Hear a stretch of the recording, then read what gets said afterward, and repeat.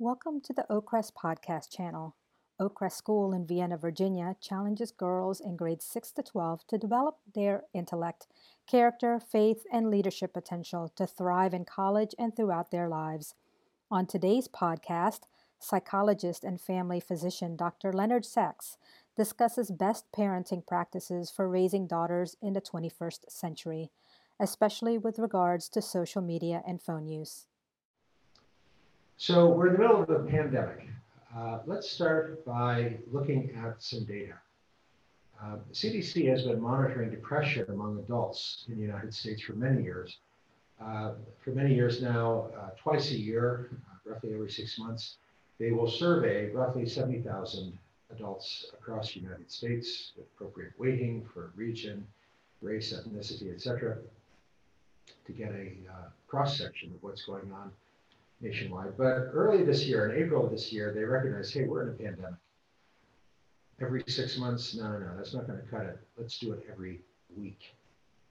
And they began surveying Americans every week to 2 weeks, um, adults 18 to over 80 years of age. And they also published alongside these data a baseline. So we all have something to compare to. Same questions posed to the adults. In April of last year, a year and a half ago, 6.5% of American adults reported significant impairment due to symptoms of depressive disorder. 6.5% is our baseline. Most recent round that has been published is about 3 weeks ago. That has precisely quadrupled from 6.5% of adults. We're now up to 26% of adults reporting significant impairment due to symptoms of depressive disorder. But they also allow you to break down the results by age group. And again, all these numbers are in your handout with links to the CDC source. So among the youngest adults, you have the highest rate. 39% of young adults, 18 to 29 years of age, reporting symptoms of depression. But with each decade after that, it drops. So at 30 to 39, it's 30%, then 26%, then 23%, then 20%. And for the oldest group, over 80 years of age, 13%. So the message from these data seem to be that depression has risen over the course of the pandemic, and that among adults, the younger you are, the greater the risk that you are experiencing depression. What about children? What about teens? Can we simply extrapolate?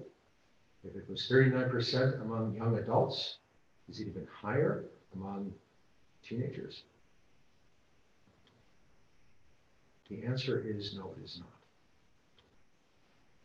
I'll be mentioning Jean Tweng's name many times this evening. In my judgment, she is our nation's leading scholar on trends in anxiety and depression among children and teens. She's been studying these issues for many years, and she is really the dean of scholars when it comes to carefully reviewing with regard to race, ethnicity, household income, region of the country, language spoken at home, etc., the rates of anxiety and depression. And she led a group of scholars who did a survey of 1,523 middle school and high school students beginning in May and going through July, but most of the surveys were between June 8th and July 3rd of this year. And they just published their results a few weeks ago. And they used exactly the same questions that they'd used for a previous survey in 2018, and which are also basically exactly the same questions used by the CDC in their questionnaire, so we can compare apples to apples. And in the same questions, the CDC found a rate of 39% among adults 18 to 29 years of age. Jean Twenge and her colleagues find that just 20% middle school and high school kids are reporting symptoms of depression. That's a high number, but it's actually lower than the number 2 years ago from the same age group. It's dropped. Not hugely, but it's down. It's not up, it's down. And they also find a bifurcation in their results. Some teens report feeling worse since the pandemic began, but many teens report feeling better. How could that be? And what lessons can you take home? I promise you that if you stick with it for the next 90 minutes, I will answer those questions. And you will be able to take home some very concrete, zero-cost strategies that you can deploy immediately based on this research and other research like it, which we'll look at, that will improve the odds for your daughter or for your son. But I want to put this in a whole context. And that's why it's going to take 90 minutes. For these recommendations to make sense, you need to understand the big picture of what's happened with American children and teens. So let's go back more than 50 years. Let's go back to the 1960s when James Coleman, who was then a sociologist at Johns Hopkins, went across the United States. And he and his colleagues conducted structured interviews with high school kids. One of the questions they always asked was, if all your friends wanted you to join a particular club, but one of your parents did not approve, would you still join? And in that era, more than 50 years ago, the great majority of American high school kids said no, they would not join. Even if all their friends wanted them to join, they wouldn't join the club if one of their parents did not approve. In that era, kids cared what their parents thought more than they cared what all their peers thought.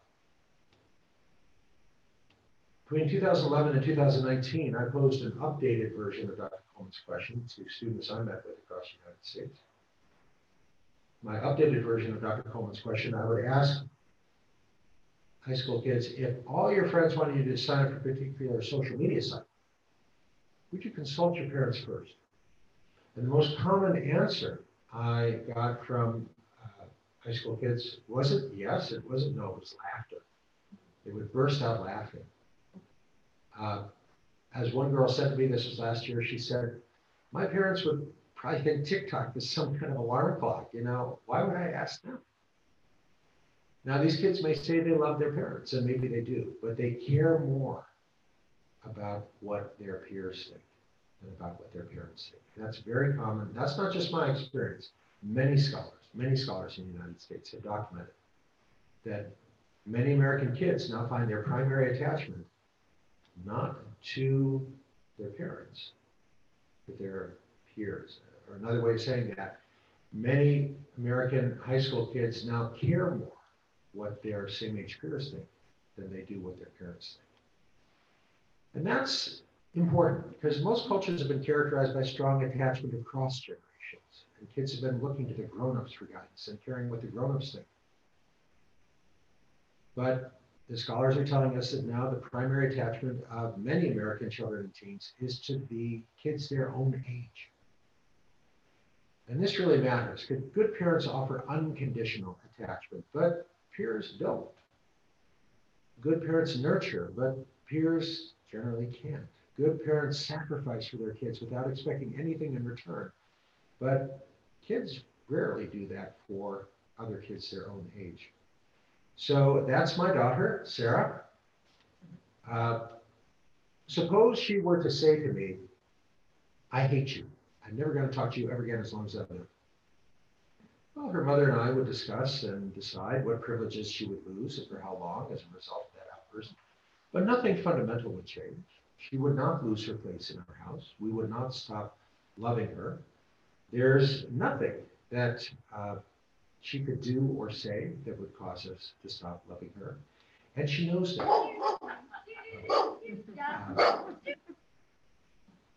She knows that. And we are her primary attachment. So she can relax because that foundation will not change, no matter what.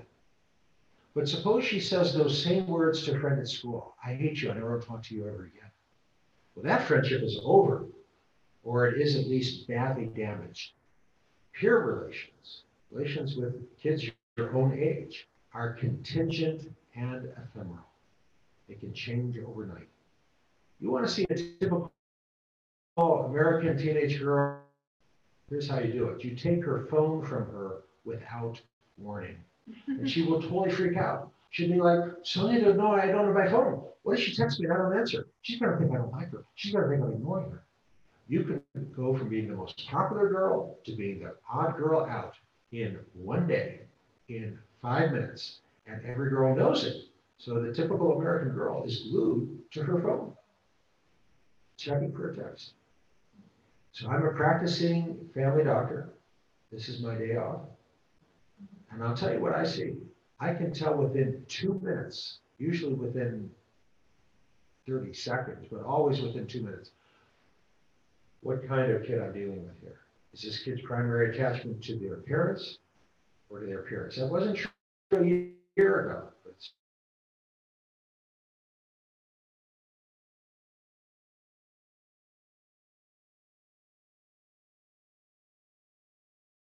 Good eye contact, they're articulate. They may be sick, but they're fine. They're outgoing, they're they're happy. Yeah, they have a sore throat or whatever, but they're fine. Other kids are sullen, withdrawn, resentful. Those kids' primary attachment is to their same age peers, and the pandemic has really screwed up their life. All the things they like to do involve hanging out with their friends, and they're not allowed to do that, or it's restricted. They just can't do those things. So they like to sit in their bedroom on a screen with their friends, but if you limit that, then they get upset. They feel like the world is unfair. They're angry, and it's very difficult to engage these kids. They're happy when they're online with their peers, otherwise they're not. I think we do have enough evidence based on research published over the past 7 months to make these recommendations. Prioritize the family. All this is in your handout. Prioritize the family. Be confident in prioritizing family time over time spent with same age peers. And time with family is safer than face-to-face time with other households. Limit how much time your kid is spending on social media. I'll have a lot more to say about that in just a minute. We're going to look at the evidence and some more substance to that recommendation. Communicate what's on your mind. Open those channels. And maybe your daughter has been prioritizing same age peers. It's not too late to recreate, restore those lines of communication. I'm sorry to interrupt you, Dr. Sanders. Yes. We've been asked if you could please put the microphone down. It's Put the interfering. microphone down. Yeah, it's interfering with the Zoom. Thank you. Okay, all right. Communicate. I will always be here for you. So I mentioned social media a moment ago and the importance of limiting social media. I think it's worth one slide to recall how quickly this has happened. According to Nielsen, half of American girls at age 12, more than half, are now on Instagram. Instagram is now a big part of the lived experience of American teen girls, and it's 10 years old. It's barely 10 years old. This has all happened very quickly. To understand why that matters, and why that matters for girls more than it matters for boys, I want you to imagine a girl living in ancient times. By ancient times, I mean the year 2000, 20 years ago.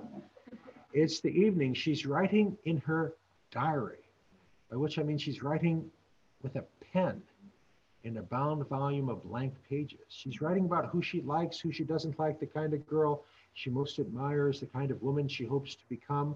She might write 5 pages in an evening. She's not going to show that to anybody. If she has a younger brother, she'll keep it under lock and key. But she's doing some very important work. She's figuring out, who am I? Who do I want to be? What do I really want? That's important work. When I meet with high school kids or middle school kids, I'll ask them, who here is on Snapchat? Most of the hands go up. Who's on Instagram? Most of the hands go up. Who's on TikTok? All the hands go up. Who's on Facebook? A few hands go up. Who has a diary? Very few hands. In a room of 300 kids, maybe 4 hands. Very few hands. And I ask them why. They said, there's not enough time. We're busy. We got school, we got homework, we got activities. And if we got to choose between Instagram and a diary, we're going to do Instagram because other people are watching. And then I'll say, oh, well, what's the difference? What's the difference between posting on Instagram and writing in a diary? I only call on students who have their hands raised. Girl raises her hand. I call on her. She says, Instagram's public. Diary is private. Bingo. That's right. Instagram is public. When scholars look at how girls are using Instagram, they don't find anyone posting 5 pages about what I really want out of life. I mean, suppose you could post such a thing, but nobody does. They're posting photos. And this is true of girls and this is true of boys. But it turns out that girls and boys use social media differently. So a boy and a girl both go to a football game and they both take pictures at the football game. But the girl is taking, the boy is taking a picture of the game or of the pretty cheerleader at the game. The girl is turning the phone on herself and she's taking 100 selfies at the game. And then that evening, she's going through those 100 selfies and she's finding 2 or 3 where she's laughing and the kids around her are laughing. And that's what she's posting on her Instagram. Here I am at the game. We had a great time. So girls and boys post different photos. The boys are posting photos of something out there. The girls are posting photos of themselves. And girls are posting 5 times as many photos as the boys are. Scholars like Mike Stefano have documented. The difference between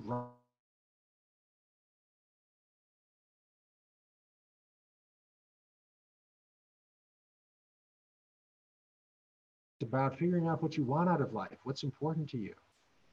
Instagram, as used by American teens, is a performance. Now, there's nothing wrong with a performance. A performance is a show that you put on to entertain or amuse or impress other people. I don't see anything wrong with that. As long as you understand that the performance has to come to an end and you take off your mask and resume your real life. My concern talking to American girls, listening to American girls, is that many of them are trapped in what I've come to call the cyber bubble of 24/7 texting and social media, and the performance never ends. The mask never comes off, and it is exhausting and it is draining. These girls are hyper connected to other girls their own age, but they are disconnected from themselves.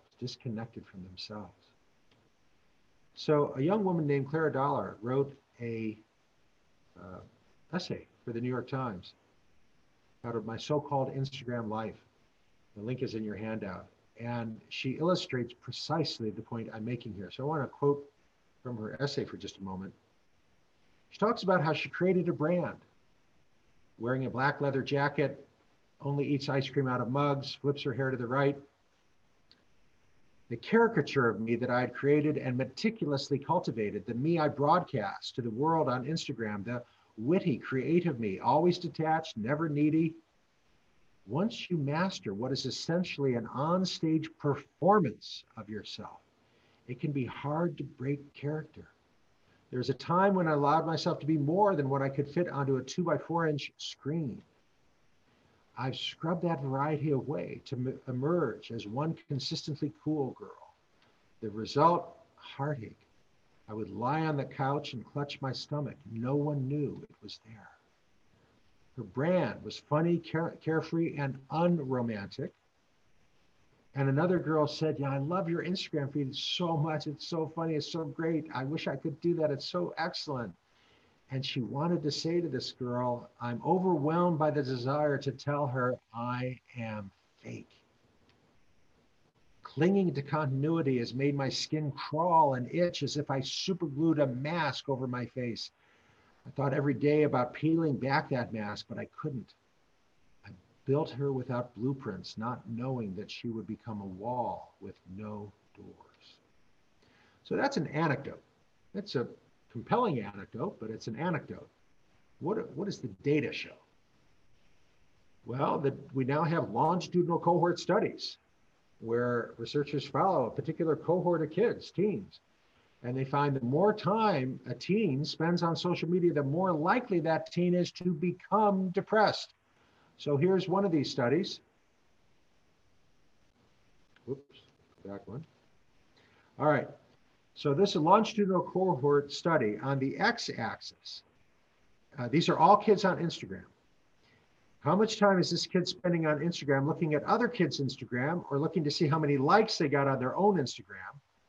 And the risk of becoming depressed over time. This is a longitudinal cohort study, not a cross-sectional analysis, a longitudinal cohort study following teens over more than a year's time, you find the more invested they are in Instagram, the more likely they are to become depressed. And this is true for boys, but it's much more true for girls. It's a steeper line.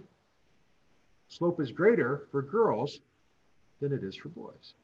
And this is a robust finding, meaning that multiple researchers looking at different cohorts have found the same result. The more time a girl spends on social media, the more likely she is to become anxious and or depressed. It's a big effect for girls. It is a much smaller effect for boys. Why? I've spoken to some of the researchers, and very few of them were able to answer why. They were very interested when I told them I thought I could. One of the studies I'll share with them is a study by Carol Dweck at Stanford. Carol Dweck and her colleagues have found that girls are very ready to believe that other girls are having more fun than they are, that other girls' lives are more interesting than their own life is. This turns out to be not at all true for boys. Turns out that boys greatly overestimate how interesting their own life is to other people. And girls use social media differently than boys do. So a boy and a girl both get sick. They both throw up. The boy posts a photo of his own vomit on his Instagram. Girls never do that. Vanessa has a puppy. It's a really cute puppy, but the puppy got loose, ran out in the street, got run over by a truck. She did not might. It's not unusual for a boy to post a photo of the mangled corpse of his dead dog on his Instagram.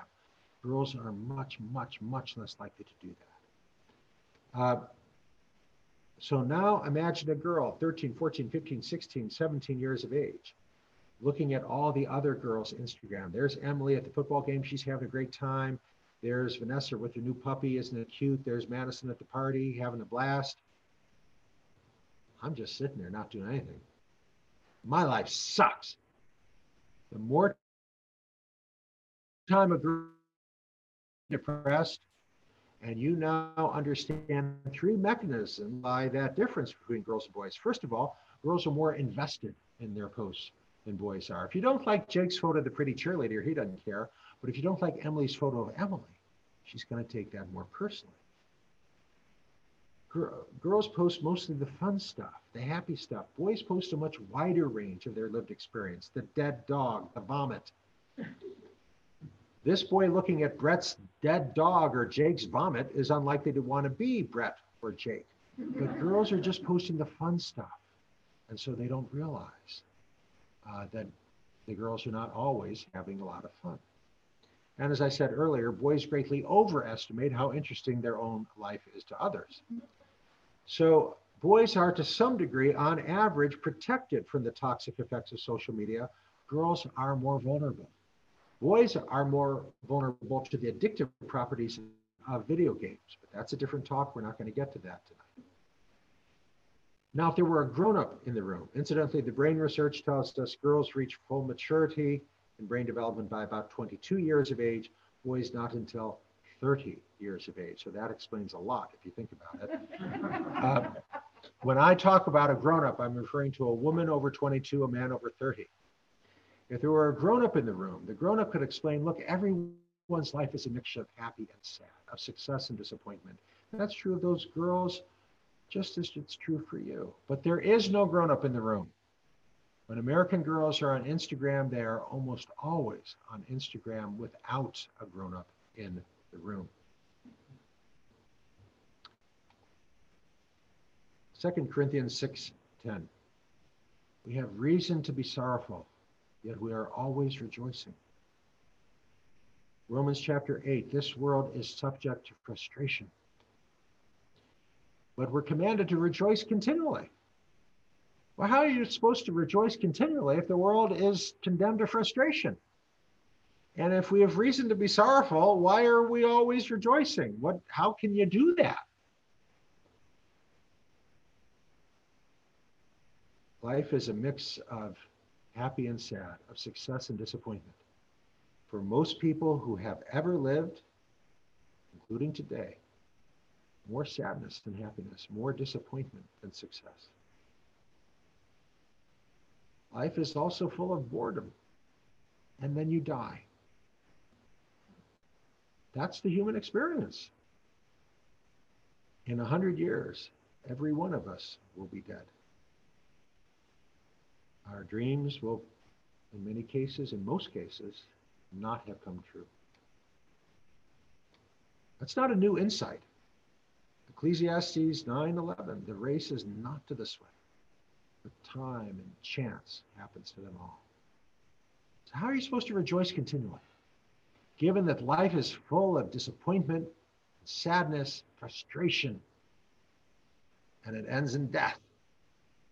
How are you supposed to rejoice continually? How do you choose to live joyfully?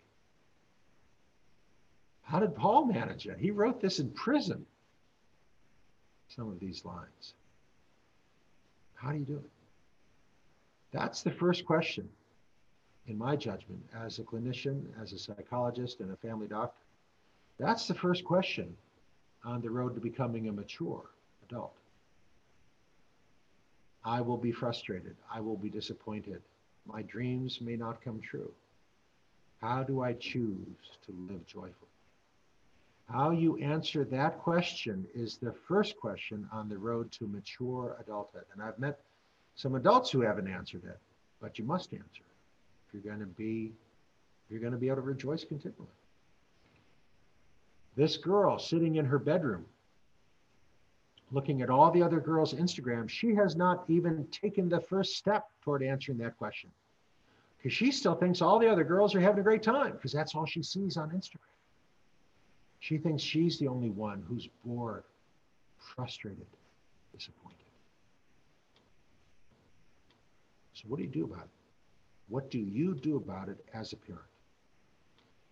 Well, I think the first step is to recognize that most 14-year-olds are not masters of time management. In one study, they asked this girl, how long were you on Instagram last night? She said, 40 minutes. It was actually more than 2 hours. But I don't think she was lying. I think she lost track of time. She was enjoying herself. She's having a good time. This is where you must step in and inculcate good habits of time management. You cannot reasonably sit looking over your teen's shoulder. It's not practical. You've got your own life. You need to install parental monitoring software. And in your handout, I devote a full page to listing the apps that I recommend and pros and cons of the various apps. But you've got to install one of them. And the first thing they will do is report to you how much time your daughter is spending on social media. I am not advocating a prohibition on social media. The evidence does not support that. But 3 hours a night, 2 hours a night is too much. The app will show you how much time your daughter is spending on each app. And then you explain to your daughter, look, my parents insisted on knowing where I was at all times. I have to know where you're at all times. Except now it's not on there, it's online. I will know everything you do online because that's my job as your parent. And I'm going to limit how much time you spend on social media. And these apps work. They make it very easy to say, okay, no more than 40 minutes a day on Instagram. And once they reach 40 minutes, they're logged out for 24 hours. I find some parents who are skeptical and they're like, oh, come on, my daughter's just going to Google, how do I get around parental controls on NetNanny? Well, I have done quite a few events across Silicon Valley. I've actually spoken to some people who work for NetNanny, and they told me that NetNanny has full-time employees whose job is to Google the phrase, how do I get around parental controls on NetNanny? And every possible variation on that. And if they find that some kid has found a hole, they patch it, usually within hours, and your app will update. These apps do work, and you should install them. You should install one of them.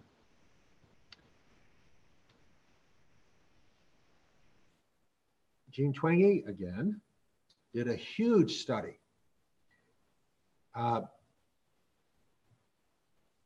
in which she looked at data from over 200,000 adolescents. and the risk of becoming anxious or depressed over time. And she found that the curve, the previous study I mentioned, which was a much smaller cohort, did a linear analysis, but she had a much larger cohort, and she did a curvilinear analysis to look for relations that were not strictly linear. And she found that from about 0 to 40 minutes a day of use, the curve is pretty flat. There's an inflection point at 40 minutes. And 40 minutes beyond 40 minutes a day, it starts going up. 1 hour's worth in 40 minutes, 2 hours much worse than 1 hour, 3 hours much worse than 2 hours. Why? Well, I think we now have the answer to that as well. Why an inflection point specifically at 40 minutes? So the researchers find that kids who are on social media 10, 20, 30 minutes a day, they're using social media to facilitate their social life. Like, okay, where are we getting together? When? Updates. Jake and Emily just broke up. But kids who are on social media more than 40 minutes, they're producing. They're creating videos. Now, I've got another presentation for parents of girls and boys, and we talk a lot about the difference between social media and video games. So Julie Jargon, who writes for the Wall Street Journal, had what I thought was a very silly article a few weeks back, where she said, hey, parents of daughters, get your daughters to play video games instead. Because what we're finding during the pandemic is the boys who are spending hours a day playing video games, they're very happy. And the girls who are spending hours a day on Instagram, they're miserable. So she said, get your kid to play video games. Why is it the case that boys who spend hours a day playing video games are happy? Video games are meticulously constructed to reward effort. First time I played Fortnite, I got killed in about 10 seconds. But my nephews taught me. And you put some time in with some gifted instructors, and before long, you're doing pretty well. And eventually I have a screenshot of me, Victor, #1 Battle Royale Fortnite. If you put in time and effort, you will conquer. And all the most popular video games, Call of Duty, Grand Theft Auto, RDR2, Minecraft, they're all like that. If you put in time and effort, you will eventually be master of the universe. Guaranteed. Not true in social media. And I've heard from so many girls who have put hours upon hours and spent their own money getting a ring light and a microphone and a backdrop to make the perfect TikTok video. And it's cute and it's funny and it's professional. And after 2 weeks, they've got 31 views and some nasty comments from people they don't know. And then they look at this other TikTok video, much less professional, much less funny, and they've got 17 million views. Social media does not reward effort. The race is not to the swift, but time and chance happens to them all. You can put in all the time in the world and come up with nothing on social media. And the Wall Street Journal just had another article about all these people who put in a little effort and they've got 20 million views on TikTok. They don't have any articles about the millions of people, and yes, it's millions, who posted videos on TikTok and have had less than 100 views. You only hear about the success stories, which are not systematically any better. It's time and chance. You don't want your daughter to get sucked in to that vortex of spending more and more time and money on something that may give her nothing back. That's where the 40-minute inflection point comes from. It's fine for her to talk to her friends. 40 minutes a day is plenty time to talk to her friends. And if she needs more time, she can pick up the phone and call them. No limit on voice. But all the monitoring apps that I recommend will give your daughter a warning. Hey, you got 10 minutes left before you're off Instagram, 5 minutes left. So she's got time to finish up her business, or she can say, hey, can I call you? Excuse me. That is not a COVID cough. That is a dry throat cough.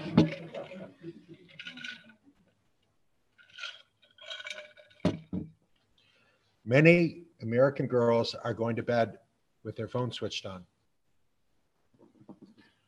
And at 2 in the morning, your daughter's getting text. OMG, Jason and Emily just broke up. This is really big news. We'll have to talk about this. Parents are amazed to find that half the 9th grade class is awake and texting at 2 in the morning. Look, the rules of good parenting have not changed in 20 years. But 20 years ago, a girl could not accept a phone call at 2 in the morning because the phone would ring and the parents would not allow it because they knew it's more important for a girl to get a good night's sleep than to be up for an hour in the middle of the night exchanging gossip. That was true 20 years ago, and it's just as true today. The only thing that has changed is the technology. It's now very easy for your daughter to accept that text because the phone never rang. She has it on vibrate mode, and she's not talking, she's texting. Just because it's easy doesn't mean it should happen. This is your job. At 9 o'clock at night, the very latest, you switch the device off and you put it in the charger, which from now on will stay in the parents' bedroom. She can have it back tomorrow morning. This has to be your job. It is not reasonable, it is not age appropriate to put this choice of whether to have the phone in the bedroom or not in your daughter's lap. What is your 14-year-old daughter supposed to say tomorrow in school? When her friend says, hey, I texted you last night at midnight, how come you didn't answer? Is your daughter supposed to say, well, researchers at Stanford have found that sleep deprivation is a major risk factor in the etiology of depression? Well, that's ridiculous. Can't expect a teenager to talk that way. You have to allow her to say, hey, my evil parents take my phone every night at 9. They won't have it back till next morning. So during Q&A at another one of these presentations, a father said, you know, Dr. Sachs, I hear what you're saying about the importance of good night's sleep and not doing text messaging at 2 in the morning, and I totally understand and agree with that. He said, but I don't think I need to take my daughter's phone away from her. She puts her phone on airplane mode every night. So that way she won't be distracted during the night. And then when she wakes up in the morning, she uses it as her alarm clock. And then when she wakes up in the morning, she switches it out of airplane mode. And I said to this father, I said, how do you know that she keeps it in airplane mode? And Dad was clearly offended. And he said, Dr. Sachs, you're suggesting my daughter would lie to me. My daughter would never lie to me. I said, sir, I don't know you and I don't know your daughter, but I can tell you based on the research, your daughter is more likely to lie to you than to anyone else because she cares what you think, because she doesn't want to disappoint you. There's great wisdom in the Lord's Prayer. Jesus said, lead us not into temptation. Jesus did not say, make us strong to resist temptation. He did not say that because Jesus knew the human heart. And he knew that if you put temptation before us, we will fall. Don't put that stumbling block before your daughter. No phones in the bedroom. Now, I will warn you, when you get home this evening and you announce to your daughter that you attended a workshop by Dr. Sachs and Dr. Sachs recommends that you take her phone from her and she can have it back the next morning, she may not applaud. She may say, but I use it as my alarm clock. Remind her they still make actual alarm clocks. You can take her to the store and she can buy one. And now she may get really upset. She may say, but what if there's an emergency? Remind her that you still have a landline, a house phone in the parent's bedroom. If there's a true emergency, her friend is welcome to call the home phone and you, the parent, will pick up and you, the parent, will decide whether this emergency warrants waking her up at 2 in the morning. It probably doesn't. It can probably wait. You have to allow her to say to her friends, my evil parents take my phone every night.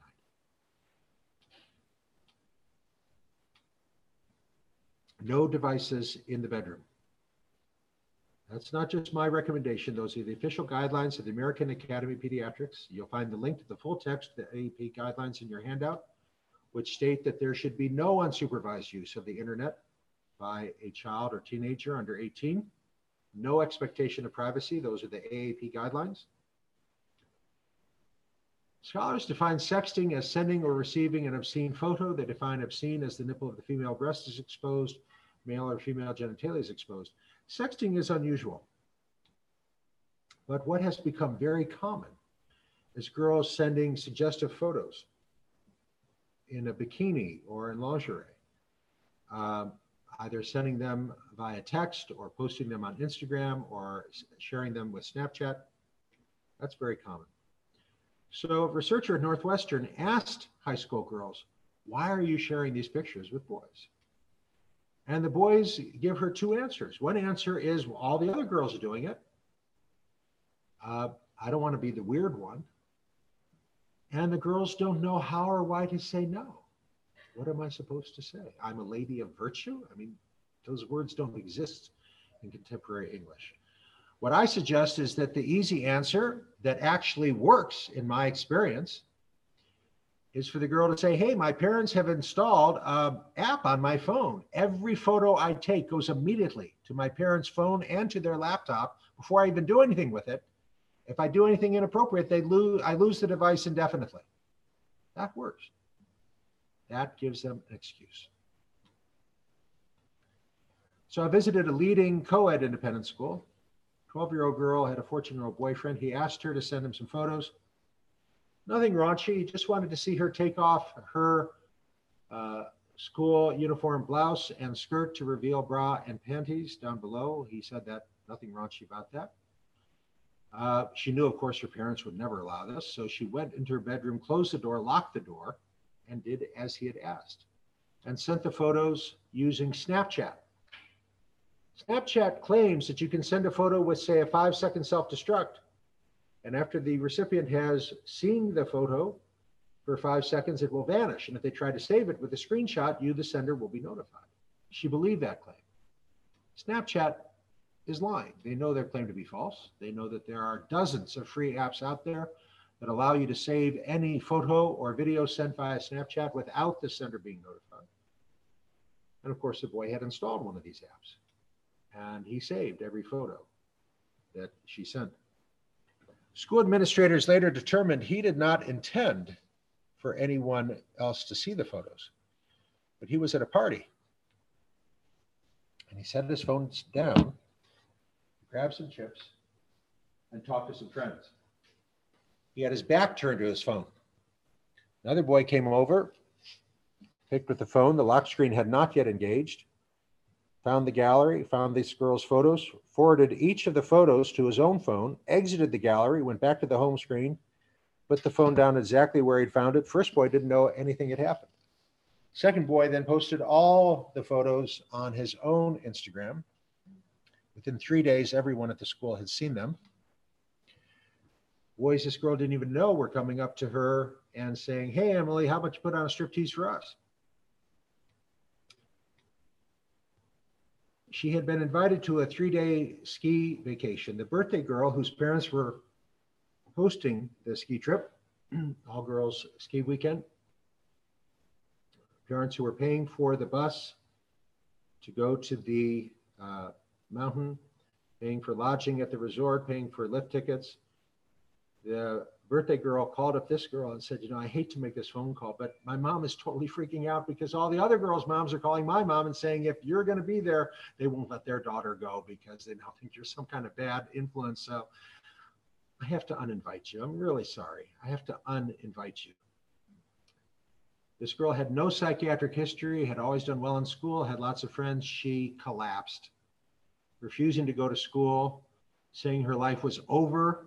The photos would always be out there, which is absolutely true. 20 other boys had picked up the photos and reposted them.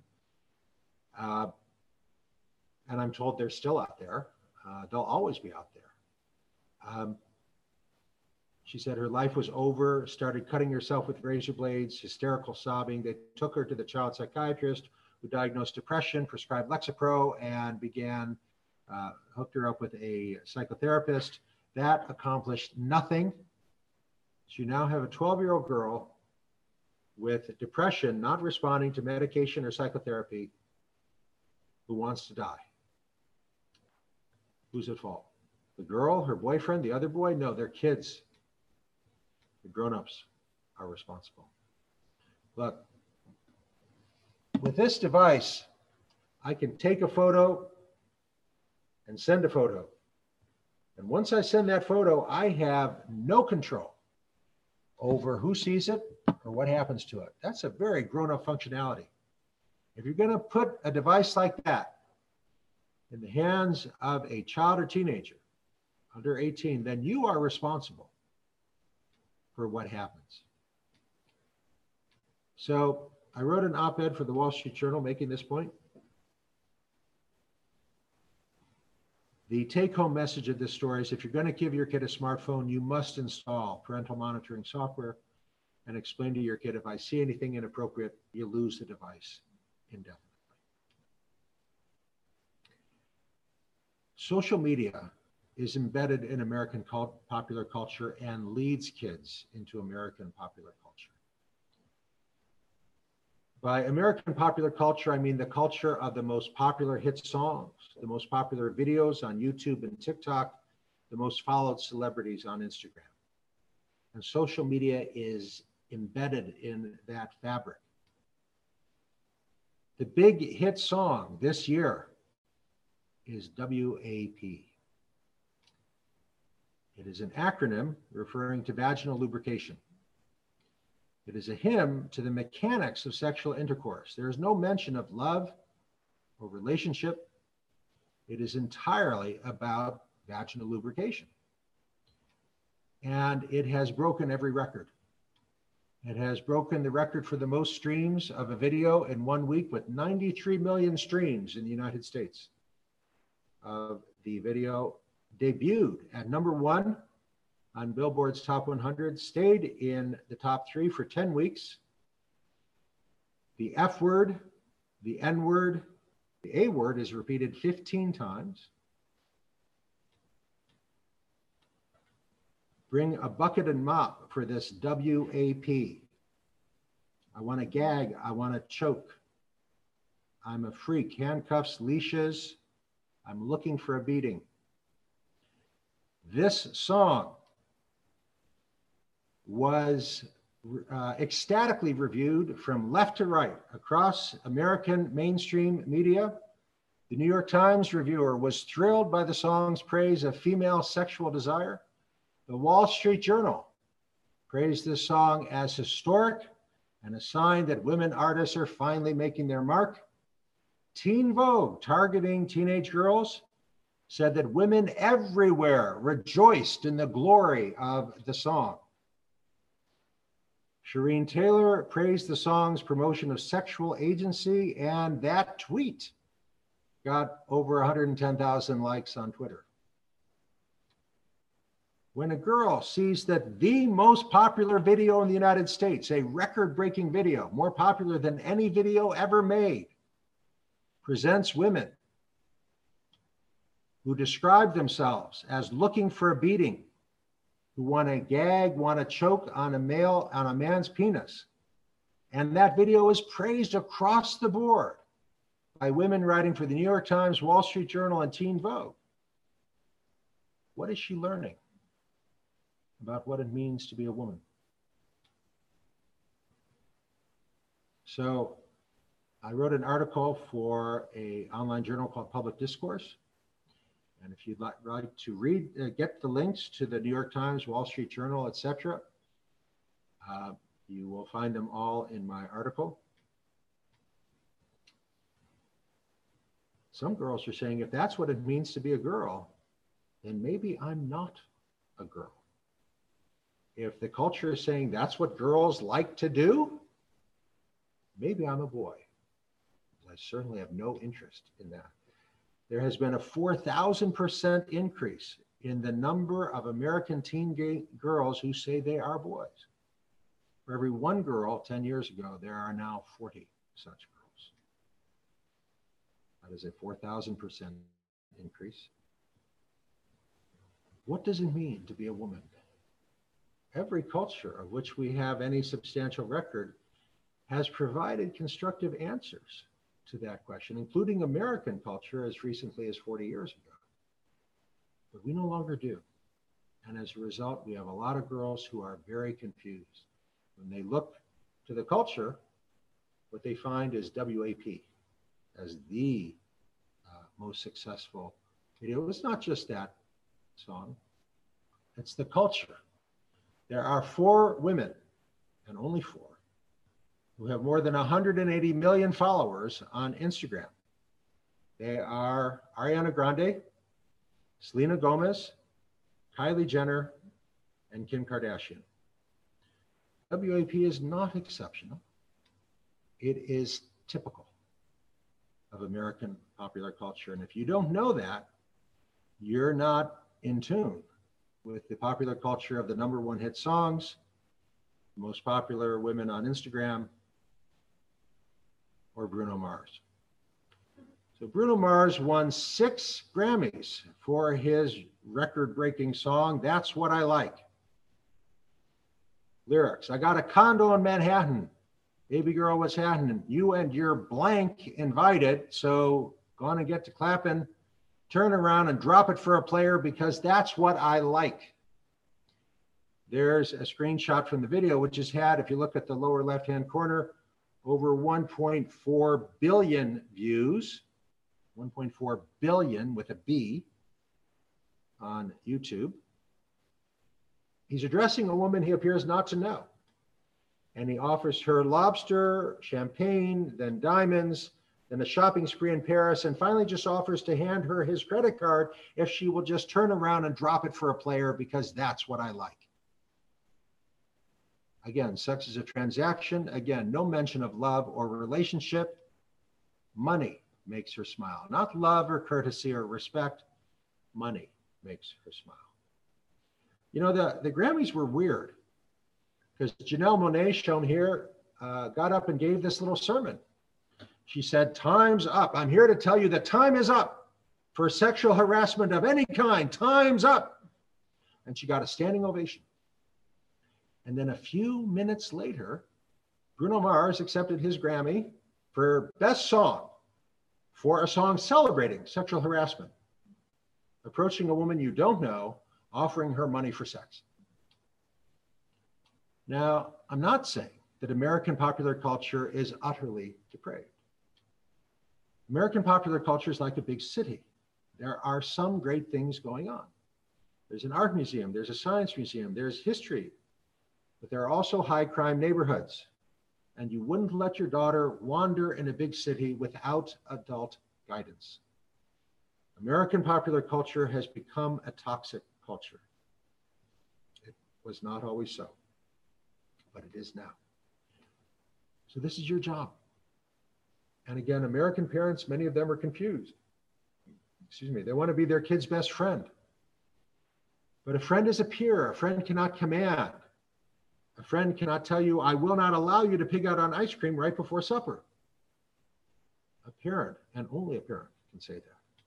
A friend cannot say, I'm not allowing you to listen to WAP. Only a parent can say that. Only a parent can say, I'm taking your phone and switching it off and putting it in my bedroom so you can get a good night's sleep. A friend cannot do that. Only a parent can do that. You must install parental monitoring apps on your kids' devices and explain the rules and consequences to your daughter or your son. So you'll find a lot more on that in my book, Girls on the Edge. The first job of the parent is to teach virtue, to teach right and wrong. But teaching virtue requires that you teach from a position of authority. If you're talking to your kid about not cheating on a test and you say, you know, I personally wouldn't cheat because that's just not my thing, you know, but you do you, whatever floats your boat. You're not teaching anything. I have been a medical doctor in the United States for more than 34 years. I've witnessed firsthand what I've come to call the collapse of American parenting. As recently as 20 years ago, it was still common then to find parents who would say, do unto others. That's not a suggestion, that's a command. But over the last 20 years, I've seen that command soften, morph into a question. And the question is often something like, well, how would you feel if someone did that to you? And mom has no idea what to say to her son when her son responds, if someone did that to me, I'd kick him in the nuts and then I'd sit on his face.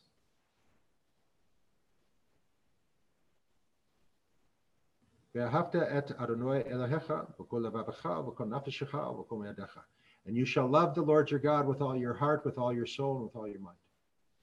והיו הדברים האלה אשר אני קיבצה היום על לבביך. And these words which I command you this day shall be upon your heart. Vishinantam levanecha.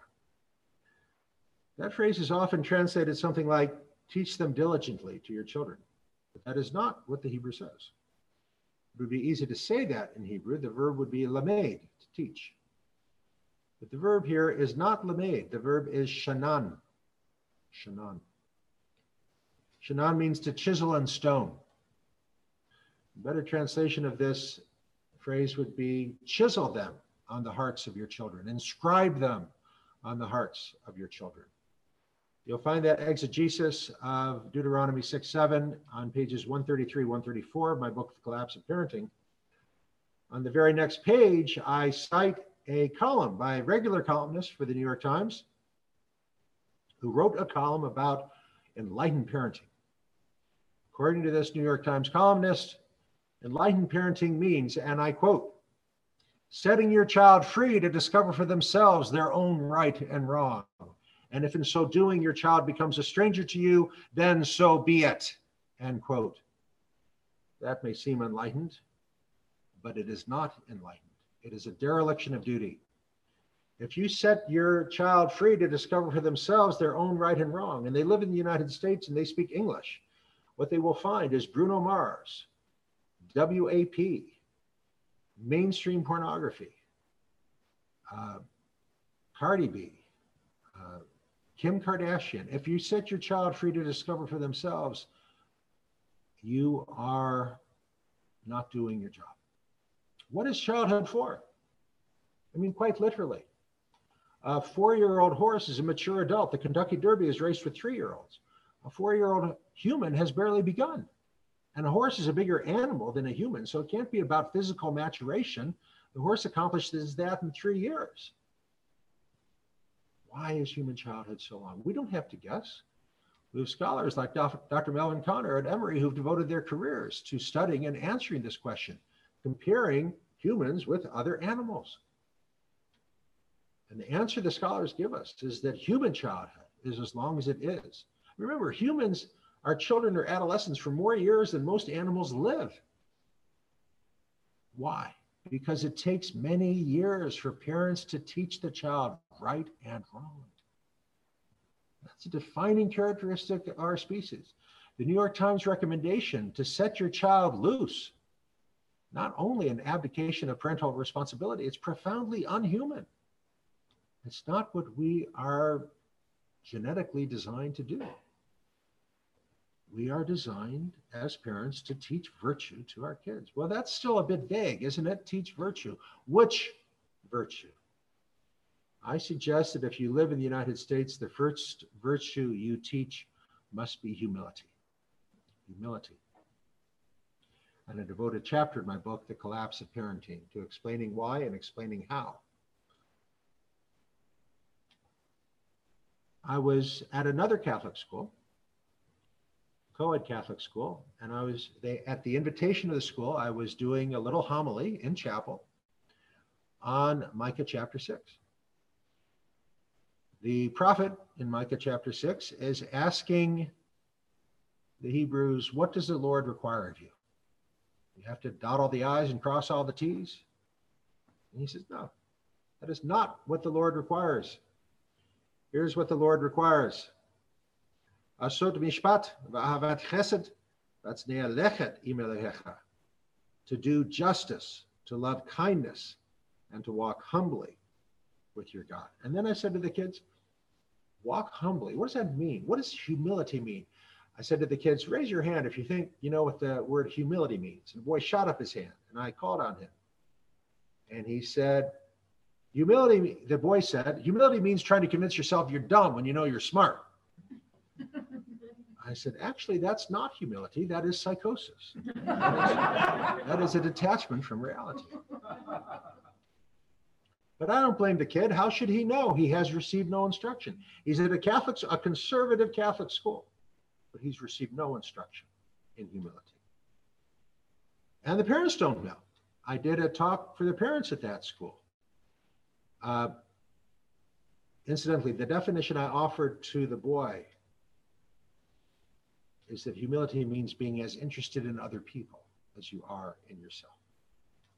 But I did talk to the parents at that school.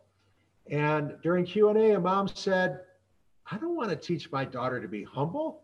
I want her to have high self-esteem. So when that big job comes along, she'll go for it. I don't want her to be humble. And I said to mom, Mom, with all due respect, you are confused. You're confusing being humble with being timid. Those are not the same thing. They're very nearly opposites. And the virtue you want for your daughter is not high self-esteem. The virtue you are thinking of is courage. Don't confuse self-esteem with courage. Courage means that you know your shortcomings and you know your weaknesses and your inadequacies, and you find the strength to push forward anyhow. You want your daughter to have courage. How do you teach it? Well, again, I devote a chapter to that question, but one very simple answer is chores. You require household chores. And I've done other events in Northern Virginia and Potomac and McLean, and I can tell you that parents push back. And they'll say, oh, my daughter's busy. You got school and homework. Oh my gosh, the homework and computer coding class and soccer. And you know, her job is school. We can, thank goodness, we can afford to hire someone to, clean and vacuum and do that stuff. Her job is school. The unintended message those parents are sending is that you are too important to be bothered with menial chores like cleaning your room. Don't send that message. Don't send that message. Much more important to teach humility. That's more important than getting an A rather than a B. And that's, again, not a guess. I defend that statement.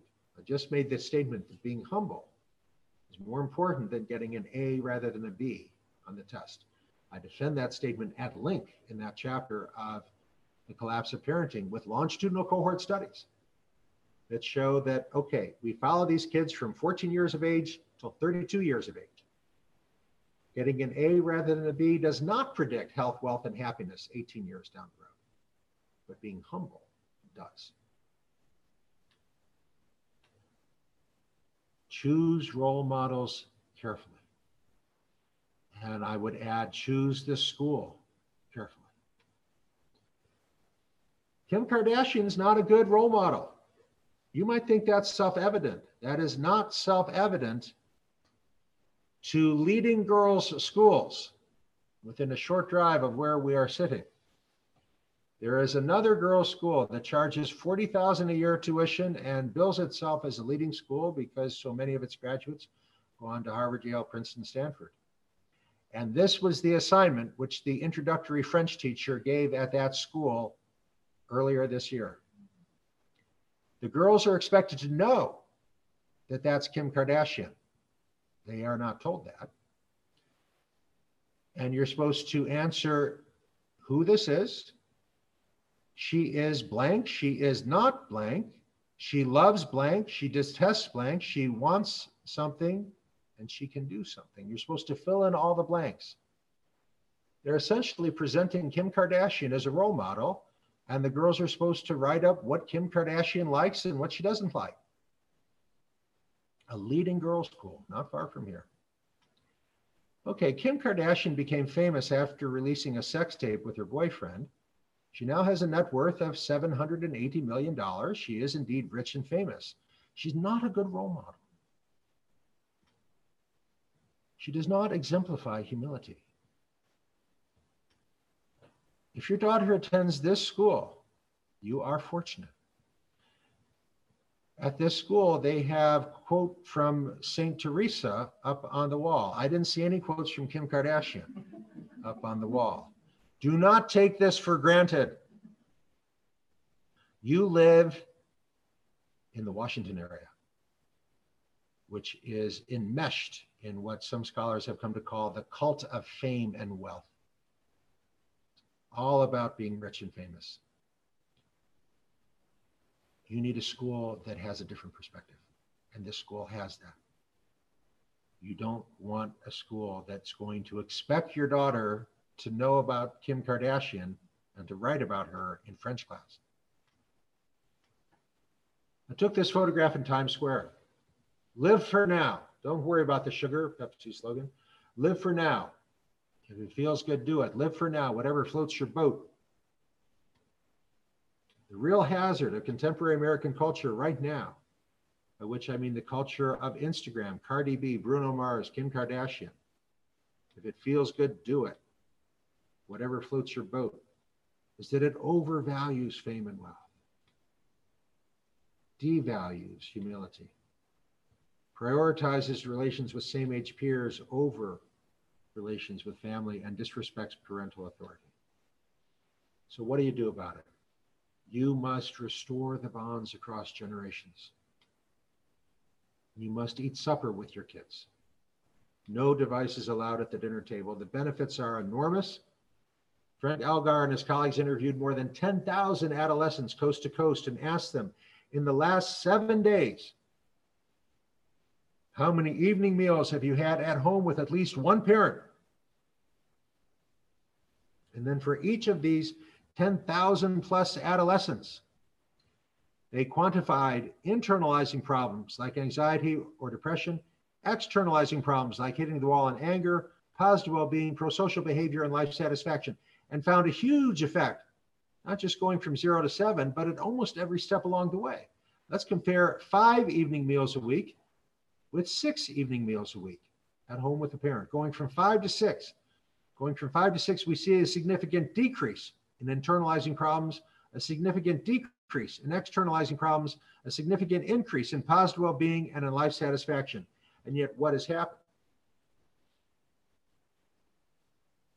In 1992, scholars asked teenagers, in the last 24 hours, have you had a meal at home with a parent? In 1992, almost 2/3 of teenagers said, yes, I have. I've had a meal at home with a parent in the last 24 hours. In 2005, 2/3 of teenagers said, no, I have not had a meal at home with a parent. That's a huge change in a short period of time. The pandemic has created an opportunity for more families to have more family meals together. The after-school activities, many of them have been canceled. More family meals together. Take that opportunity. So I want to tie back to that nationwide survey that I opened with. Again, to her surprise, Jean Twenge admitted that she was surprised that the proportion of teens reporting symptoms of depression in response to the same questionnaire that had been asked in 2018 had dropped from 28% of teens in 2018 to just 20% of teens. Whereas teens in 2018 were more likely than young adults to be depressed, teens in 2020 during the pandemic are less likely than young adults to be depressed. That's what scholars call a crossover interaction. Something significant is going on. Why? 54% of teens in the survey said that they now eat dinner with parents more often than they did before the pandemic. And when you break it down that way, you ask them, okay, has your family become closer as a result of the pandemic, or has your family not become closer? And I can tell you as a clinician, there are families where many parents have thrown up their hands, incidentally following the advice of the New York Times, which said, hey, let teens do whatever they want. And that's not an exaggeration. If you're on my listserv, I've sent out those emails sharing the bad advice and criticizing that bad advice. The New York Times said it's a pandemic. Forget about the limits. Just let kids go in their bedroom, close the door, and do what they want.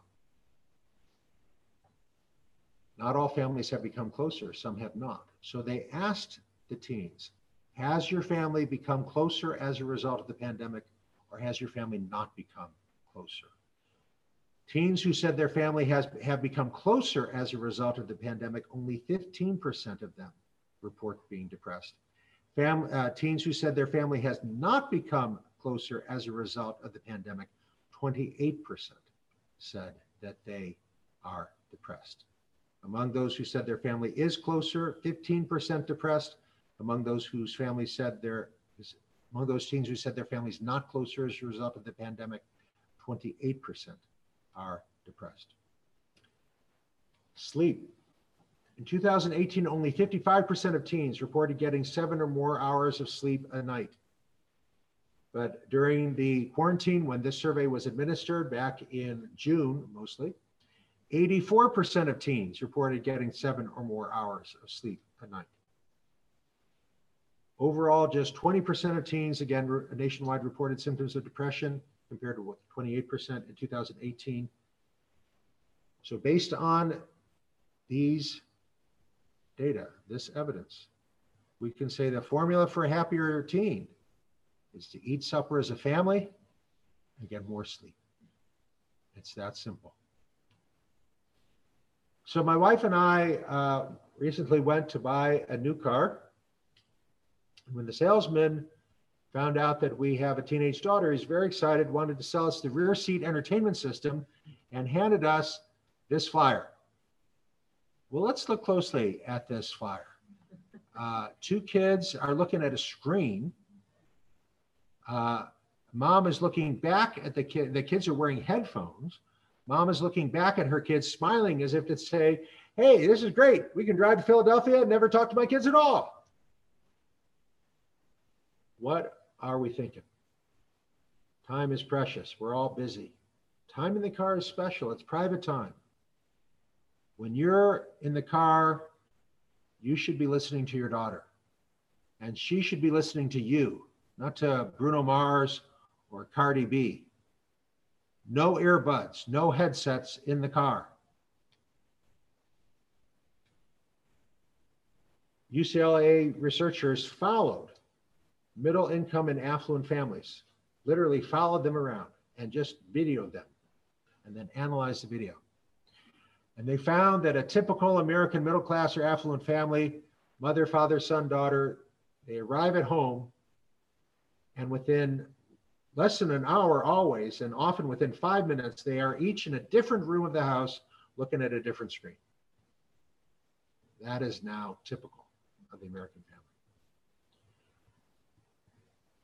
That's not optimal, but it's typical. You want your kid to spend less time in the bedroom and more time in the family room. No screens in the bedroom. No screens in the bedroom. No laptop in the bedroom. No TV in the bedroom. Nothing in the bedroom except a bed. The TV should be in a common room. You can't have a family life if the family is not together. And I want you to know I practice what I preach. That is a photograph of our family room. The television at the top right-hand corner, when we watch television, we watch it together. That's my father-in-law, who just turned 85 with his back to the fire. That's my mother-in-law next to him. There's my wife, and that's my daughter. They're not trying to entertain each other, but you spend time together. And we've got a big backyard. We grow much of our own vegetables, carrots, red peppers, tomatoes by the too many bushels, cucumbers, which are truly excellent, board games, and our group selfie. Many American parents are confused. They think they have to choose between being the tiger mom pushing their kid to achieve or the Irish setter dad who just lets kids do whatever they want. But both are mistaken. The last chapter of my book, The Collapse of Parenting, is titled The Meaning of Life. You must impart to your child your understanding of the big picture. Why are we here? What's the purpose of human life? And it better be more than getting into Princeton or earning a lot of money, because those answers will not satisfy. A man's life does not consist in the abundance of his possessions. That's not a sermon. It is a robust empirical finding. I'm a physician. I can think of a surgeon I know who earns way north of $800,000 a year, and he is miserable. He lives in a huge house with a wife and lots of kids, and he's got debts and a mortgage, and there's no way he can pay for it except being a surgeon, but he didn't like being a surgeon anymore. He wishes he could do something else. He's miserable. Told me he feels like he's a slave. He works 80 hours a week. He says, how is my life different from a slave? I have no say. I have to do this. A man's life does not consist in the abundance of his possessions. We are embedded in this cult of fame and wealth that teaches you that if you have a lot of money, you will be happy. It's a lie. Money will not make you happy. We know this. You've got to teach your child the big picture. Why are we here? What's the point? And as I said, it better be something more than getting into Princeton, because that answer will not satisfy. And if that's all you can come up with is you got to work hard so you can get into Stanford, then working hard to get a good mark just becomes a race to nowhere, to borrow the title of a documentary making exactly that point. So being the tiger mom doesn't work. But being the Irish setter dad doesn't work either. Because researchers find that if you let kids do whatever they desire, what American teen girls most desire is social media. What American teen boys most desire is video games and pornography. You've got to desire. You've got to instill a longing for something better than video games and social media.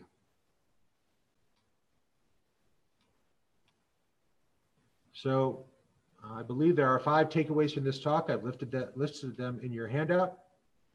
Prioritize the family over same-age peers. Cancel the play date. Make a family date instead. Limit social media as per the guidelines I've shared. If you have a son, limit the video games as per the guidelines you'll find in Boys Adrift. Limit exposure to popular culture and find healthier alternatives. I rejoice that my daughter somehow has inherited my love of German culture, German language, and she can sing Beethoven's Ninth to you in German, and she takes great pleasure in doing so. Ensure a good night's uninterrupted sleep. Sleep is foundational. Educate desire. Share what you most love with your child and see if you can spark love or learn from them. So you find more on these topics in my books, Boys Adrift, Girls on the Edge, The Collapse of Parenting, Why Gender Matters, all of which are available as audiobooks. Translations are available in 8 languages, some of which you'll find up front here. If you find this message useful and you know of another group that might be interested, I hope you'll spread the word and let me know. I also want to take 2 seconds to promote my other presentation, Boys Adrift, the 5 factors leading to unmotivated boys and underachieving young men. Why Gender Matters, hardwired differences in how girls and boys see, hear, smell, and how the brain develops and how that informs best practice for parenting. The great disappointment when dreams don't come true. And building a culture of respect in the school is really more just for schools. Okay, so the handout with the links to all the research and the notes that I would take is online. The link is my name, leonardsachs.com/oakcrest.pdf. It is, case sensitive, and it is all lowercase, and you must include the www and the .pdf. You're welcome to send me an email. My email is shown there, and it's also in your handout. I will get back to you eventually. It might not be right away. If you haven't heard from me in a week, send another one and remind me. And I apologize, but sometimes I get behind. I do offer a monthly newsletter. I write for First Things magazine and for Public Discourse. And when I publish something there, I'll usually send out a email blast. I send out a blast no more than once a month, if that. But if you're interested in knowing what's up in my world, click on that link on my homepage. Your comments, questions, stories you'd like to share, about anything that we've talked about this evening?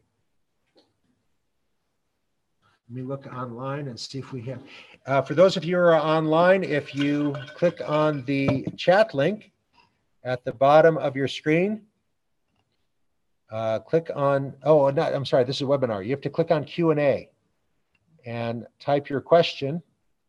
And, oh, here we go. Let's see what we got.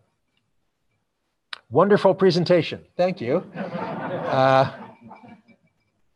Any comments or questions? Yes. I just really appreciated the insight about how girls feel when they're on social media, because I've definitely experienced that myself being on Instagram.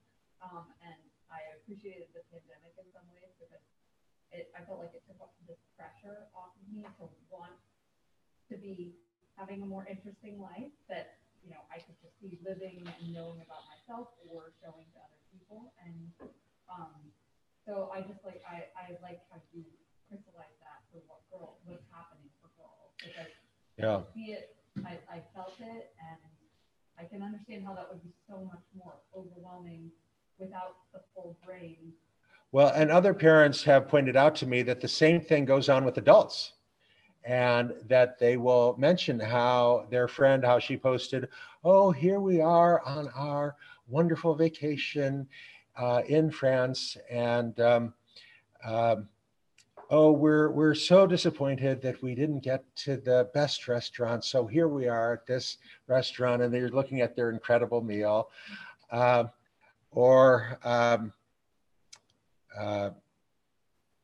This kind of, oh, I didn't put any work into this dinner. It just kind of fell together, and there's this enormous spread. That parents are guilty of this as well. But the younger you are, the more vulnerable you are. You know, you and I are adults. We have at least one child. We've had, we've been out there, and we have a sense of who we are. But teenagers don't have that. Their world is much less established. And so they're much more vulnerable to the toxicities of social media. Okay, so, all right.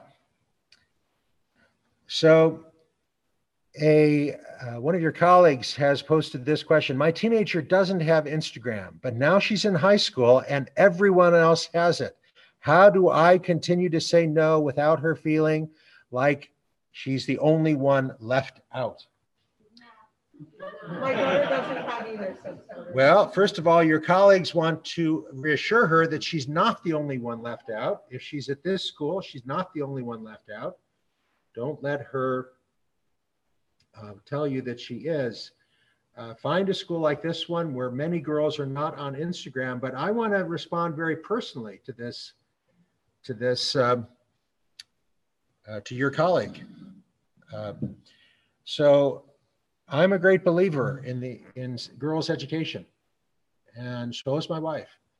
And my daughter Sarah attended the Agnes Irwin School for 9 years, from pre-K through 7th grade. But she was the only one who wasn't on Instagram. And at Carline, all the other girls are on their phone. My daughter doesn't have a cell phone, doesn't have a smartphone, doesn't want one. And she's made very entertaining videos for me to show to middle school kids. Because when I speak to middle school kids, they'll say, do you have a daughter? I'll say, yes. And they'll say, does she have a smartphone? And I'll say, no, she doesn't want one. And they'll say, I don't believe you. So Sarah made a video, a very high energy video, jumping up and down, explaining that she doesn't want a smartphone. But it's tough being the only one. And we were also concerned 10 years ago, we thought this was the right school for Sarah, and I think it was at that time. But something strange has happened in the United States over the last 10 years. And the Agnes Irwin School, like many leading girls' schools, now believes that gender is something that you create, that you invent. And when a girl at that school announced that henceforth she wanted to be known as Noah, and she's now a boy, the school commended her and held her up as a role model. Maybe I should say held him up as a role model. And Noah continues to attend this girls' school, along with quite a few other individuals who now identify as trans boys. This is not just harmful to those individuals. This is harmful to every child who is exposed to this, because you're now telling this kid that, hey, whether you're male or female is just some imaginary posture, and you can change. And we encourage you to consider doing that, because that's the mark of being enlightened. This is false and it is harmful. In the image of God, he created him. Male and female, he created them. That's a reality. And I encourage you, if you question that or you don't understand it, I hope you will read my book, Why Gender Matters, that shows that there are hardwired differences on the order of 2 standard deviations or more in how boys and girls see, hear, smell, and in how the brains develop. Deciding that you are a boy and not a girl doesn't change any of that. It just means you're going to be a very unhappy person. And so we took her out of that school. And she now attends the Delaware County Christian School, where nobody's on Instagram, and the boys are boys and the girls are girls. Now, having said that, I also want to stress that I understand the variation amongst girls. But one of the weird things about this whole trans activism is that it has actually reinforced gender stereotypes. My daughter her dream is to be a pilot for the United States Air Force. Her cousin is at the Air Force Academy in Colorado Springs, and she wants to follow in his footsteps. And 10 years ago, that would be like, great. 10 years ago, hey, girls can do anything. Sally Ride, go for it. But now, if a girl says she wants to fly fighter aircraft or be combat infantry, people are saying, what are her preferred pronouns? Is she trans? If girls don't want to play with Barbies, then they're being asked, maybe you're trans. Are you transitioning? What are your preferred pronouns? It's weird, it's unhealthy, it's harmful. The varieties of human experience are very broad. There are girls who like to do martial arts and engage in combat. There are boys who like to do ballet. That's fine. That doesn't mean that boy is a girl. It doesn't mean that girl is a boy. Anyhow, got to choose the right school. Great presentation and very informative. Okay, thank you. How do you recommend we prepare our children so they don't go from a household with rules to going to college where there are no rules? Specifically, what freedom should they be given prior to leaving the home so they can exercise good judgment? Okay. So that was posed very courteously. Let me give you the more common and less courteous way that question is sometimes posed. Parent says, okay, Dr. Sachs, suppose I do as you're recommending and I insist that my child behave virtuously and I don't let them post any provocative photos or spend, 2 hours a night on Instagram. In a couple of years, she's going off to college and I won't be there to supervise what she's doing. Won't she just rebound? All right. So in the book of Proverbs, there's a line that reads, if you raise up a child in the way they should go, when they are old, they will not depart from it. Is that true? No, it's not true. It's false. Book of Proverbs tends to be too optimistic. Ecclesiastes tends to be too pessimistic. That's why they're next to each other. You got to read them together for the combination to make sense. If you raise up a child in the way they should go, when they are old, they will not depart from it. Well, we have longitudinal cohort studies. We can say that that's not a true statement, but we can tweak that line from the book of Proverbs just a little bit. that brings it into line with what the research actually shows. Here's the line from the book of Proverbs with the tweak.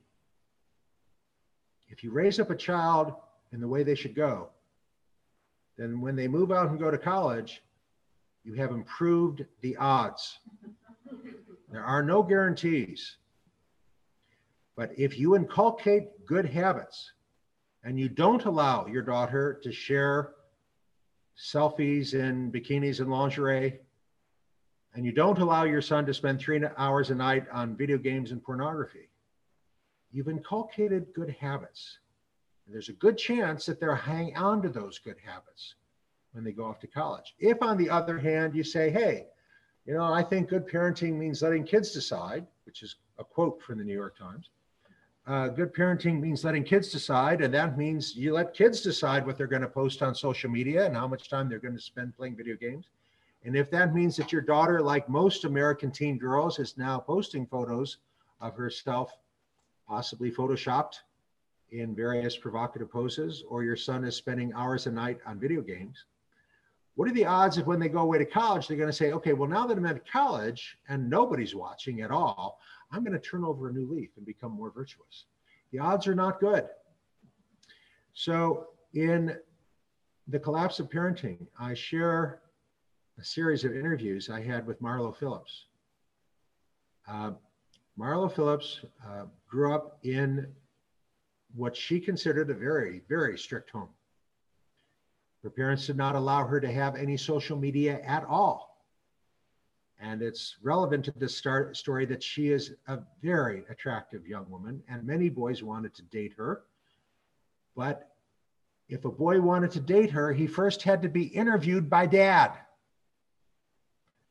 And dad would have to approve, and then she was allowed to go on a date, but only with a chaperone.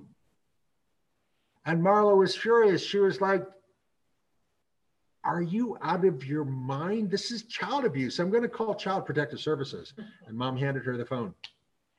And Marlo said, I'm going to have to be in therapy for the rest of my life because of how you are abusing me. And then she went off to the University of Virginia, Charlottesville. And she told me at the beginning of her sophomore year, she had an epiphany. She suddenly realized, oh my goodness, I'm the only girl here who's not going to have to be in therapy for the rest of my life because of how my parents raised me. She said she told me there's girls who come up to her at college and say, hey, what do you think of these photos I posted on Instagram? Are they too skanky or maybe not skanky enough?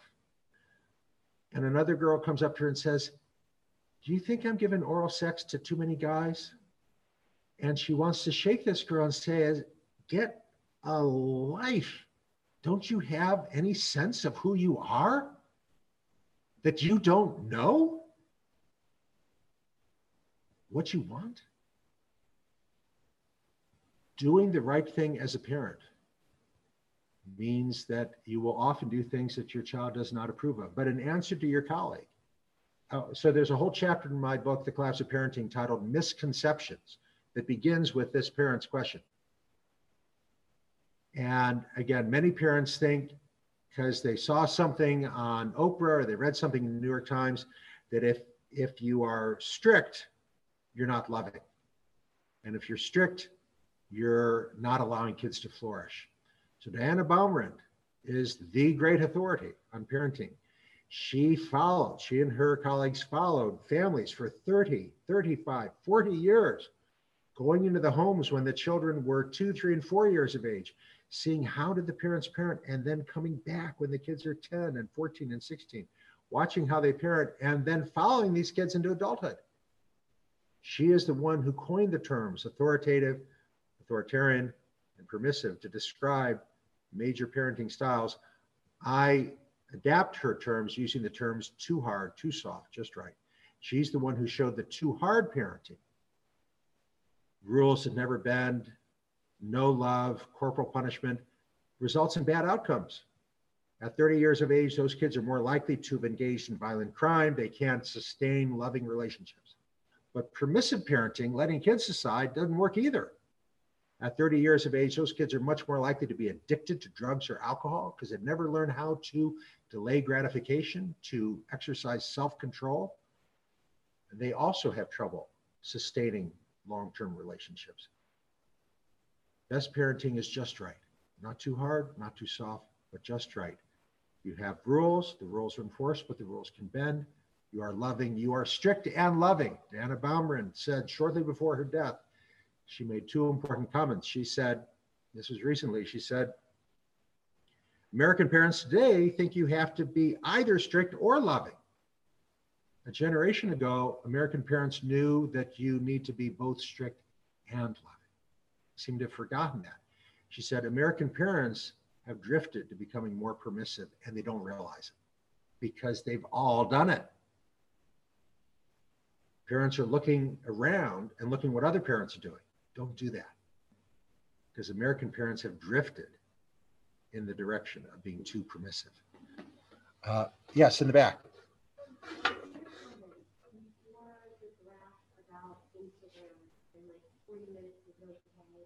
But like after that, it gets exponentially bad. We are a family that doesn't do any social media at all, and your comments led me to believe that I can't remember exactly how you phrased it, but that might be bad as well. And Okay. I was looking for clarification. Okay. So first of all, I want to restate one of the words. You used the word exponentially. The relationship is not exponential after 40 minutes, it is linear. So I don't want to, I said the slope changes from being pretty flat to being pretty much a straight line. So it goes from being not a relationship to being a linear relationship at 40 minutes. What about parents like yourself who say no social media? I've talked to many such parents. Every one of them is glad they made the decision they made, and the kids are doing fine. Why don't I encourage everyone to do that? Because it takes great courage on the part of a parent to say to your child, you are not going to get Instagram. You are not going to be on social media at all. When in fact, the kid may say, but everyone else is, and maybe they are. But I commend you. And I've talked to other parents in your situation. All of them are happy. My daughter has no social media and she's not on social media, but she hasn't asked for it. So a mother told me how she said to her 14-year-old daughter, she said, I'm taking your phone away. It's not a punishment. You didn't do anything wrong. I'm just concerned that every free moment you're looking at your phone. And there's more to life. There's more things to do with your life than look at a phone. I'm taking your phone away. And this mom told me she was concerned that this girl's friends would ostracize her or reject her because she was no longer on social media. But she told me her daughter's friends are fine. They're like, well, you know, her mom's the weird one, you know. But her friends are fine with it. It's no big deal. But this mom told me further that the parents of her girl's friends are furious and hostile and will come up to her unbidden and say, you are totally ruining your daughter's life. This is what American girls do now. And you are totally depriving her. And she is totally excluded. And this mother told me that she thinks that this is happening because those parents are uneasy and insecure with their decision. And so they're lashing out at her because she had the courage to do something that they do not have the courage to do. So that's her interpretation. Again, my recommendations are evidence-based. I cannot show you a study that shows that kids with no social media systematically do better than kids who use social media 20 or 30 minutes a day. Therefore, I do not think the evidence supports an absolute prohibition on social media. But the evidence does show an inflection point at 40 minutes a day. Now, if you want to say, hey, I'm going to make it 45 minutes, I'm not going to quarrel with that. But if you're going to say, I'm going to let my daughter decide, then I think that's immensely unwise if she lives in the United States I think that's very unwise. And it is not what humans do. Parents' job is to set limits. And that's not an easy job, but it is your job. Yes, sir. Oh, you mentioned about an app for parental control. I've tried that, but with the newer phones, you can set You have an iPhone? iPhone Okay. 11, and you can. Is that good? Apple. In my handout, I go into much more detail, and what I say in the handout is you have to ditch the iPhone. No parental monitoring software is stable on the iPhone. So incidentally, I wrote this article for the Wall Street Journal that I mentioned earlier, and I discovered in my research and talking to people that no parental monitoring software is stable on the iPhone. There's all kinds of ways to get around it on the iPhone. The easiest way is just to uninstall it. Uninstall the monitoring software, do whatever it is you want to do, and then reinstall it. Parent has no way of knowing that the app was uninstalled. And Apple has made some cosmetic changes, but the reality is no parental monitoring software is stable on an iPhone.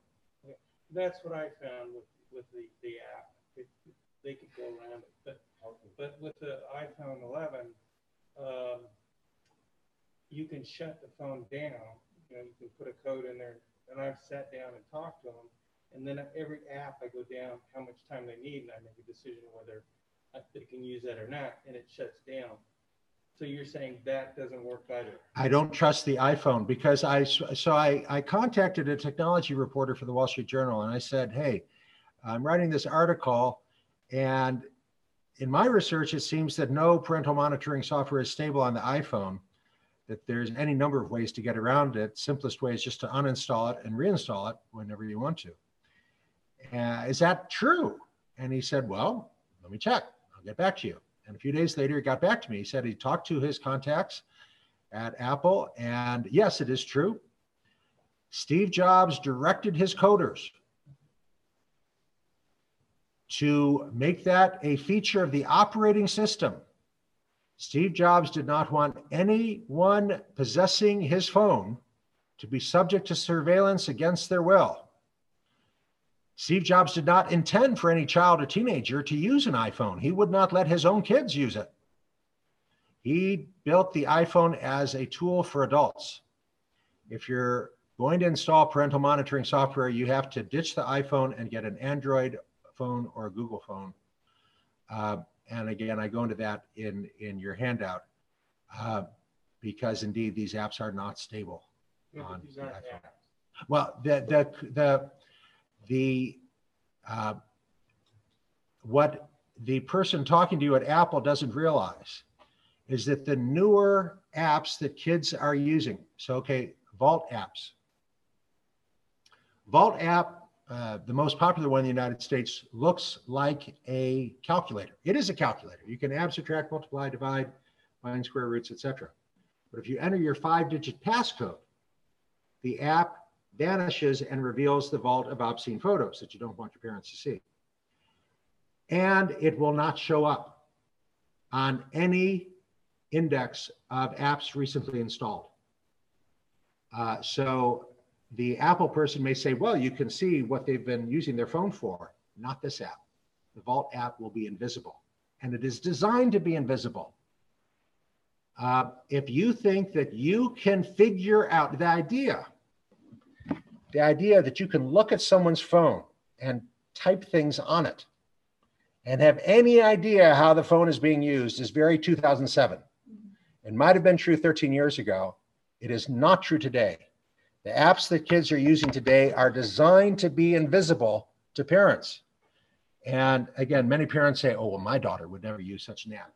If she's in a group where everyone is using it, it's a great burden to put on your 14-year-old to expect her to say, well, I know everyone else is using this, but I'm a lady of virtue and I won't do it. Don't put your daughter in that situation. The parental monitoring apps that I'm talking about on an Android phone or a Samsung phone cannot be defeated. So anyhow, I asked the Wall Street Journal, I said, okay, look, we need to make a last minute change.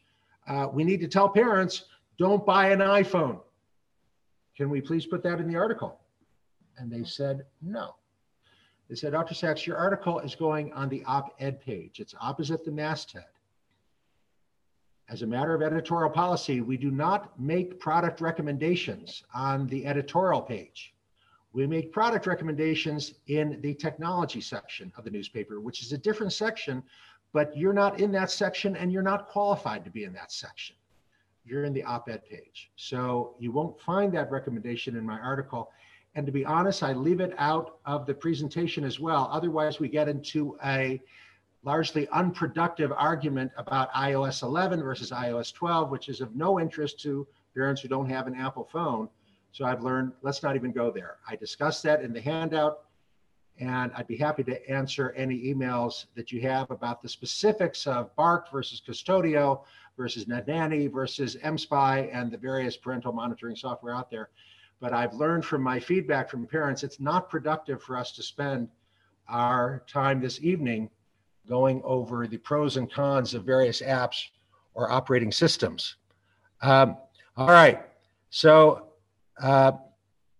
Beth has included her name, so I will mention her. Beth asks, how do you turn this around? If your daughter has already had mistakenly the things going on that you've described, how do you get around the feeling that she may inevitably experience when something's taken away from her? Good question. All right. And there are many variations on that question.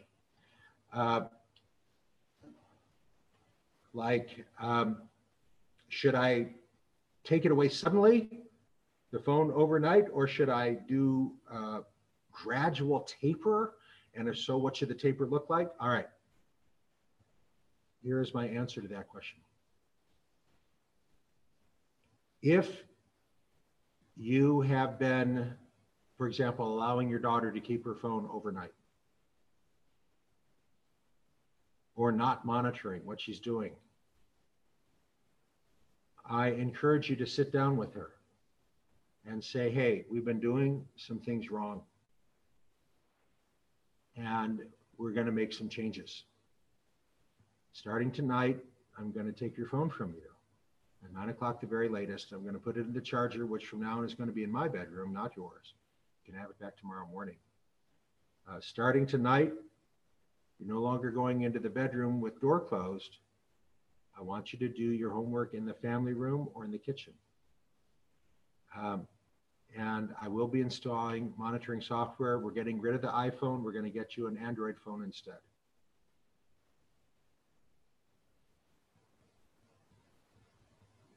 There may well be an explosion. And the older the child, the longer and louder the explosion. And your child may not talk to you for a few days or a week. But if both parents stand their ground, after 6 weeks, you will have a child with better self-control, and in most cases, a happier child, certainly a more well-rested child. Parenting is tough. So for 18 years, I was an attending physician at Shady Grove Adventist Hospital in Rockville. And one night I got a call from the ER. They wanted me to come in. A girl I had known for many years had been a victim of sexual assault. 15 years old now. But they did not want me to admit her or to do a consultation. They wanted me to sit with mom. Mom was hysterical and had asked the ER attending to call me and ask if I would come in to be with her, because she has known me for years and she didn't know any of these people, and she was understandably very upset, as was her daughter. So I drove into the hospital and I went into the consultation room right off the ER where mom was waiting for me. And I went into the room. It was just her and me. And mom said, I knew I shouldn't have let her go. It was a frat party at the college. She's 15 years old. I knew I shouldn't have let her go. And of course, one part of you want to shake her and say, well, then why'd you let her go? But I didn't do that, of course, because I already knew the answer. She wanted to be her daughter's best friend. And the best friend does not say no. The best friend can advise, but the best friend cannot say no.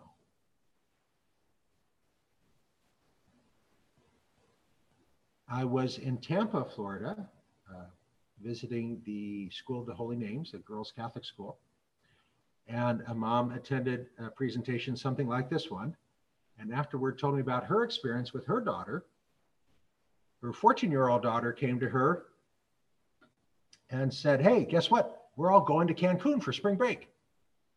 And mom looked at her phone and she was like, I can't get away that week, I'm busy. And the daughter said, I didn't say you're going to Cancun, we're going to Cancun, me and all the girls, none of the parents. And mom said, you're 14 years old. I don't think it's safe for a bunch of 14-year-old girls to go to Cancun with no parents. And her daughter said, oh, it's totally fine, it'll be fine. We'll stay together, we'll have our phones, it'll be totally fine. And mom said, I'm sorry, you're not going. And she told me her daughter exploded, started screaming at her, saying, you're gonna like totally ruin my whole life. I hate you, I hate you. And mom said, well, to be honest, sometimes I'm not so fond of you either. But you're my daughter. I'm your mother, and that's a job. Like any job, it has a job description. And item one in my job description is I have to keep you safe. And I know more than you do about the behavior of drunk college men, and you're not going. She also added, you're 14, but you could easily pass for 18. And I don't think some drunk guy is going to ask for ID. If you're doing the right thing as a parent, it will happen that you do things that makes your kid upset and angry. It's part of your job.